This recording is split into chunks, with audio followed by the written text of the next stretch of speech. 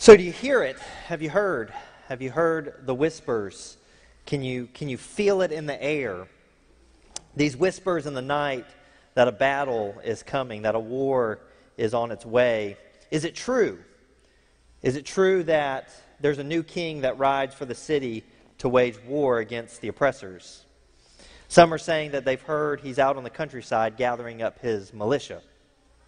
Others are saying that he will ride into town tomorrow from the east through the Golden Gate. He's close by. Others are saying he's right outside the city near the Mount of Olives, and he will be here very, very soon. You see, this might have been some of the conversations and the whispers that were going on some 2,000 years ago as the city of Jerusalem swelled to nearly 2 million people as Passover neared. The city was hot. It was crowded. It was busy as preparations were being made for the most important festival and feast of the Jewish people. But under all that was this growing tension of war and a battle. A growing sense that maybe, just maybe, Israelites and Israel would finally reclaim its promised land and rid itself of its bondage. And wouldn't that be fitting, right? Wouldn't that be fitting that on the eve of their festival that celebrates their original release from captivity, they would regain their freedom and independence once again? So there's talks of rebellion. There's fighting in the streets. And out in the distance, a man gathers followers. Could he be the Messiah, the anointed one, the long-awaited king, anticipated king they've been waiting for? You see, this very weekend, today, over 2,000 years ago, Jesus set his focus on the swelling city of Jerusalem and would begin his coronation as king. Christian tradition marks this day as Palm Sunday. This is the day in which the Messiah would enter his city. But before we get there, and we get to his entry, we want to talk a little bit about what happened on the other side of the city on that same day. Because on that same day, someone else was arriving in the city. It was Pontius Pilate, surrounded by hundreds of Roman soldiers and riding atop a war horse. He enters Jerusalem from the west through the main gates. Here's a little map for you. This is the area of Israel during Jesus' time, and up there along the coast on the left side is an area called Caesarea Maritime. That was also known as Caesarea by the Sea. It was a large palace and stronghold, not to be confused with Caesarea Philippi, which is in the top right of the map. This was a stronghold and palace built by Herod the Great. It was where Pilate lived as governor of Judea. There he maintained rule over the land and of the Jewish people. There he kept his military forces, his chariots, his war horses, and his other instruments of war.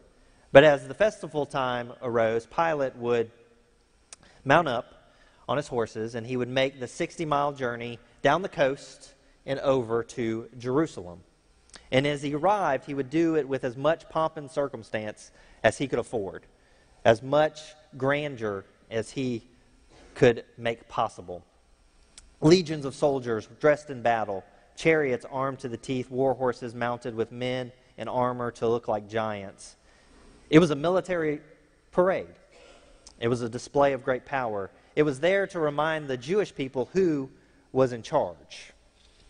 And why not do this? You know, of course, as a city swells to nearly 2 million people, and there's unrest and there's some tension in the city. You're with a bunch of people who don't want you in their city. They don't like you. You're in their holy space, in their holy city. So what you want to do is you want to show them who's in charge, who the boss is. So at a festival like Passover, there's bound to be some civil unrest, right? Because imagine if we as Americans were someday occupied by foreign invaders. You know, every year as 4th of July rolled around, we would be reminded of freedoms lost, and we would probably get a little feisty too and a little frustrated, and we would want to maybe throw fists in the street as well, right? But Pilate is there to make sure that the Jewish people know their place, who's in charge, and he's willing to put his foot down on any sort of rebellion that may arise in the city. He's also under a lot of pressure from Caesar and those above him. And while Pilate puts on his parade and is most likely he's probably forced thousands of people to line the streets and cheer for Rome and for himself to make them feel good about their place. On the other side of the city, everyone is beginning to talk about someone else. And that's where we're going to be this morning. So if you would, open your Bibles to Matthew chapter 21. In Matthew chapter 21, it starts, as they approached Jerusalem and came to Bethphage on the Mount of Olives. So another little map for you just to kind of give you some reference. So again, up in the top left, Caesarea Maritime, where Pilate has just come from, down the coast and over to the east to Jerusalem. And the little red dot is about where Jesus is, the Mount of Olives, just outside the city gates in Jerusalem. So there Jesus was. Jesus sent 2 disciples, saying to them, Go ahead to the village ahead of you, and at once you will find a donkey tied there, with her colt by her. Untie them and bring them to me. If anyone says anything to you, say that the Lord needs them, and he will send them right away. And that's always a funny kind of moment for me, because I wonder, did Jesus sneak into the town in the middle of the night and went up to a farmer? Hey, in a couple of days, some of my guys are going to walk in and ask for your donkeys, and the guy's like, okay. Or it's a funny moment to me, and I wonder how Jesus arranged all that. And he does it a little bit later in the story as well with the Passover room and just all the behind-the-scenes things that Jesus is making happen that just go according to his plan. It just always interests me. But anyway, it says this. It says, this took place to fulfill what was spoken through the prophet. Say to daughter Zion, see, your king comes to you riding on a gentle donkey, and on a colt, the foal of a donkey. You see, Jesus here, he's quoting his scriptures, a blending of Isaiah chapter 62 and Zechariah 9. All a reminder that Jesus knows exactly what he's doing, why he's doing it, and where he's going from here. And then continuing on, he says this, and we read this a little bit earlier. The disciples went and did as Jesus had instructed. They brought the donkey and the colt and placed their cloaks on them for Jesus to sit. A very large crowd spread their cloaks on the road, while others cut branches from the trees and spread them on the road. The crowds then went ahead of him, and those who followed shouted, Hosanna, which in the literal Hebrew means, save us, to the Son of David. Blessed is he who comes in the name of the Lord. Hosanna in the highest heaven. When Jesus entered Jerusalem, the whole city was stirred and asked, Who is this? The crowd answered, This is Jesus, the prophet from Nazareth in Galilee. You see, Jesus is the coming king. And he's having a much, much different parade than the one we see from Pilate on the other side of the city. And what we know is, in these 2 parades, is really a display of 2 different kingdoms, right? It's a display of 2 totally different ideas of what a kingdom is. On one hand, you have a kingdom built on power, money, war, conquest. The Romans had this idea of Pax Romana, or what we would say Roman peace. It was one in which they believed that you only found peace through victory and conquering your enemies. And then on the other side, you have a kingdom built on the ideas of true peace, mercy, love, equality, justice, forgiveness. And the people noticed what was happening. This was a subversive act of political theater. Jesus knew exactly what he was doing. And the people were beginning to recognize. Jesus not only entered the city, but he did so in a completely opposite manner of the ruling authority. And this is the kind of action that gets you in trouble. This is the kind of stuff that makes those in charge unhappy and uneasy. In Luke's account, he kind of records a little bit of this. So if we flip over to Luke chapter 19, Luke says, this starting in verse 39, some of the Pharisees in the crowd said to Jesus, Teacher, rebuke your disciples. I tell you, he replied, if they keep quiet, the stones will cry out. See, the Pharisees knew this is going to be seen as a political statement, and this is dangerous. They had grown comfortable with their oppressors and their rulers, and Rome helped to fill their pockets and make sure that they were well taken care of. And to shout Hosanna, to shout save us in the midst of your occupier, to invoke the name of King David, man, that is trouble of the highest level. And we can understand why the high priests are so upset as we read this story. But the king has arrived. And if these people were to be quiet about it, Jesus tells us that the very earth itself would shout and proclaim his name. But this is the thing. Jesus knows what's about to happen. So Luke continues to tell us, as he approached Jerusalem, he saw the city and he wept over it. Jesus begins to cry as he looks up at the Temple Mount and he sees the house of the Lord and he sees the glorious city that David built. He weeps and he cries. And he says, if you, even you, had only known on this day what would bring you peace, but now it is hidden from your eyes. The days will come upon you when your enemies will build an embankment against you and encircle you and hem you in on every side. They will dash you to the ground, you and the children within your walls. They will not leave one stone on another, because you did not recognize the time of God's coming to you. You see, Jesus knows the heart of these people. He knows their heart. And although they cheer for him as he enters the city, he knows that they are not willing to follow Jesus' way. You see, they want war. They want a fight. They want bloodshed. They want to defeat their oppressors and send them to death. So Jesus knows that they will reject his peaceful, nonviolent kingdom. He knows this, and it breaks his heart. They will choose war over him. God has come to show them what it means to be human and live in his kingdom, and they will reject it for swords and shields. But that's our way, right? That's the way we do things as humans, right? We desire a fight over peace. We desire anger over mercy. Hey, do you remember when you were little and you played with toys? Some of us still have toys in their office, but we're not going to talk about that. But remember when you were little and you had little green army men, right? Ladies, I don't know if you had little green army men or G.I. Joes, but most of us guys did. Some of you may. One of the things you when you had your little green army men is you didn't want to be the guy with the binoculars. He was pointless. He was the first one in the front to get mowed down by your RC car or whatever tank you had, right? Or your guy with the little walkie-talkie. He was the first one to go as well, unless you needed him to call in an airstrike and you were just going to throw rocks at everybody, right? Or with your G.I. Joes, if you had G.I. Joes, you never wanted to be like the engineer who worked on the G.I. Joe truck. That was not the cool G.I. Joe. The cool one was Snake Eyes, the one in the ninja guy, right? Because he has swords and a machine gun. That's the cool one. That's the one you want to be. But remember when you were little and maybe you had friends over and y'all were out in the front yard because that's the jungle, right? And if your parents hadn't mowed in a while, it's like a really great jungle, and you can like hide your G.I. Joe down in the grass. But you're there, and your buddies bring over all their G.I. Joes or Green Army men. I remember when I was little, we would do this. We would have big army fights in my yard, and we would set up all of our G.I. Joes and have the battle ready. But imagine you have your big battle ready. You just have a whole legion of G.I. Joes and army men ready to fight. And then your buddy from down the street goes, all right, guys, time to talk about peace agreements.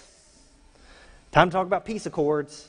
Let's bring some peace to all this chaos. Right? You would look at your friend and be like, get out of here. Go back home, you loser. Right? Like, nobody wants the kid who comes to play G.I. Joes and wants to talk about peace agreements. I mean, you want to get down and dirty and break some G.I. Joe legs, right? I mean, who does that? Or maybe this is maybe more your style. You like playing board games. You like Risk, the game that never ends, along with Monopoly.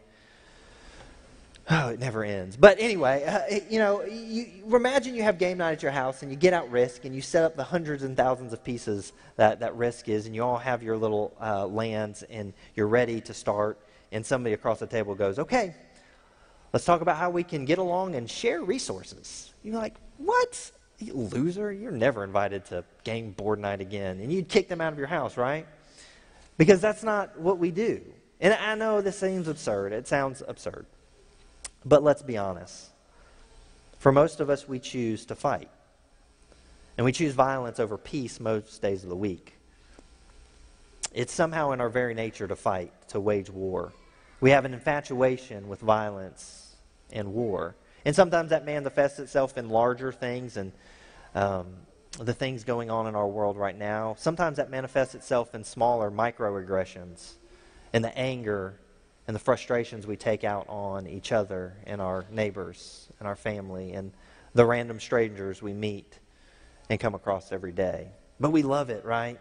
Somehow we have bought into the myth of redemptive violence, thinking that killing the bad guy is what makes everyone safe.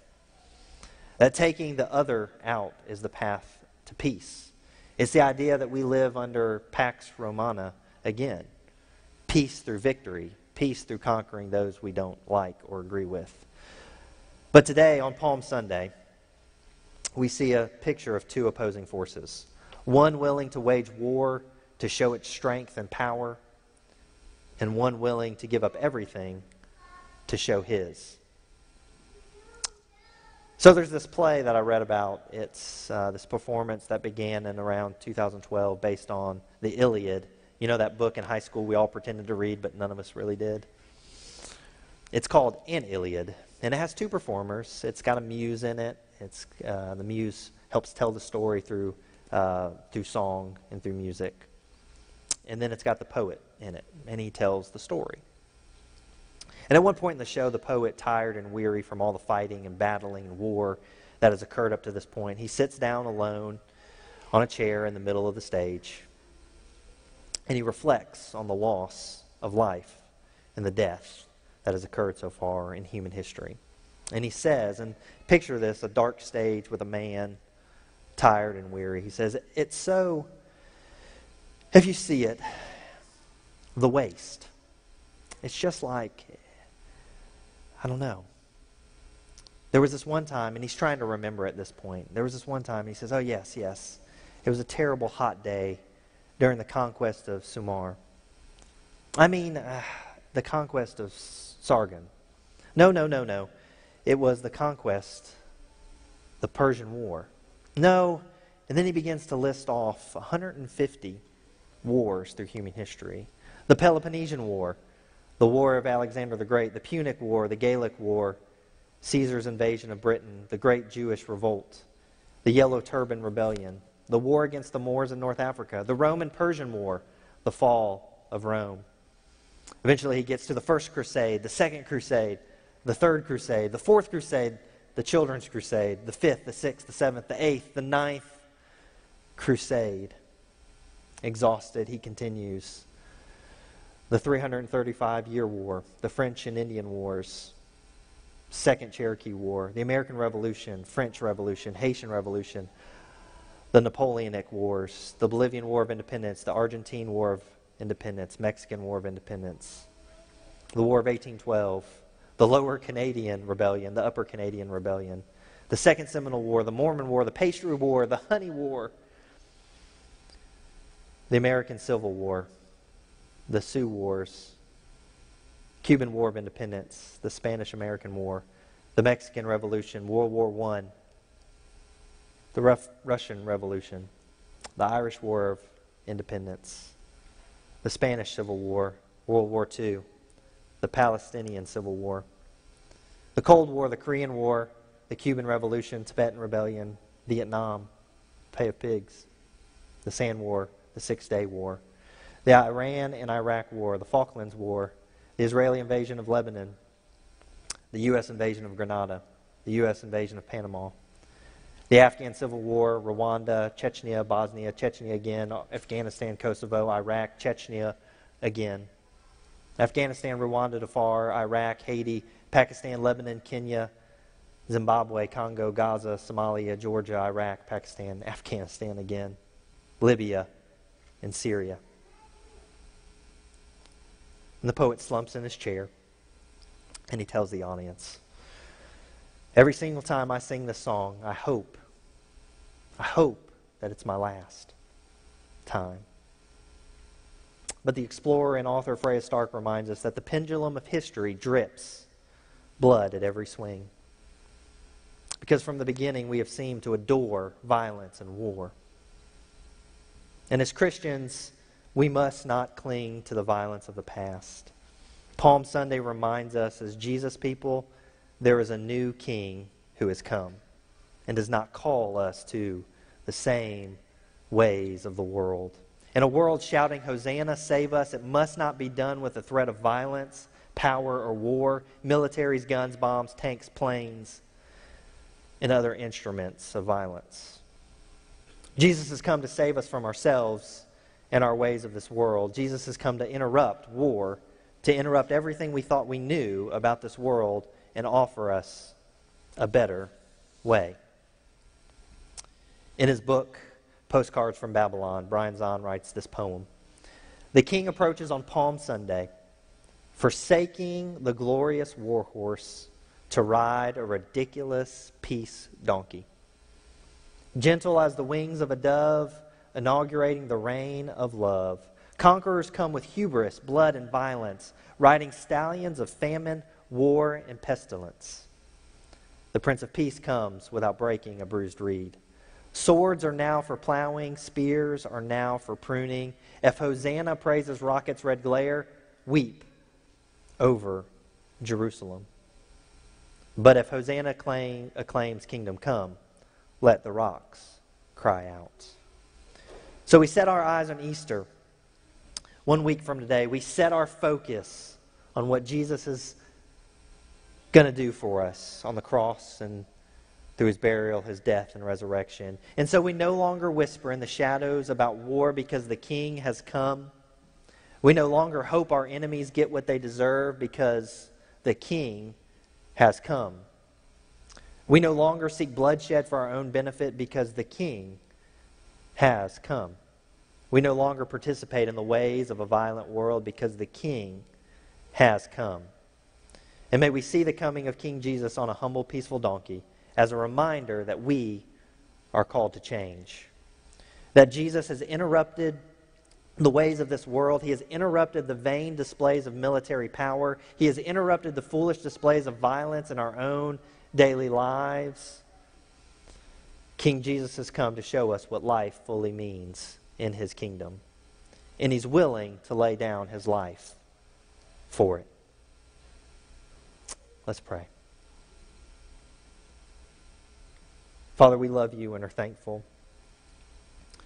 that so long ago the King rode into town on a humble, silly donkey.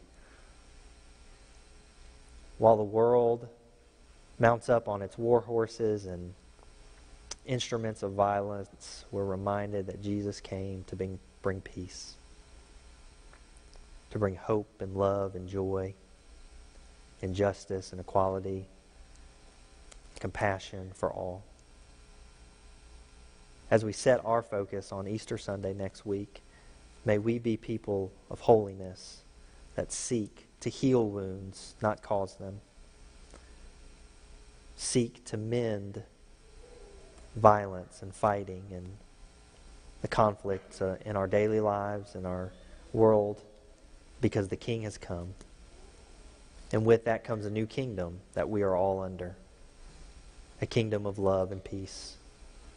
So on this Palm Sunday, Father, we're thankful that Jesus gives us what it looks like to be in kingdom relationship with you. And may we, as his people, show what it looks like for kingdom to come on earth as it is in heaven. Forgive us our sins as we forgive those who've sinned against us. Father, may we be people of peace. May we be people who show this world what it looks like to live in your kingdom. It's in Jesus' name we pray. Amen. So guys, as we've talked about over the last couple of weeks, we were not doing our normal invitation or prayer time.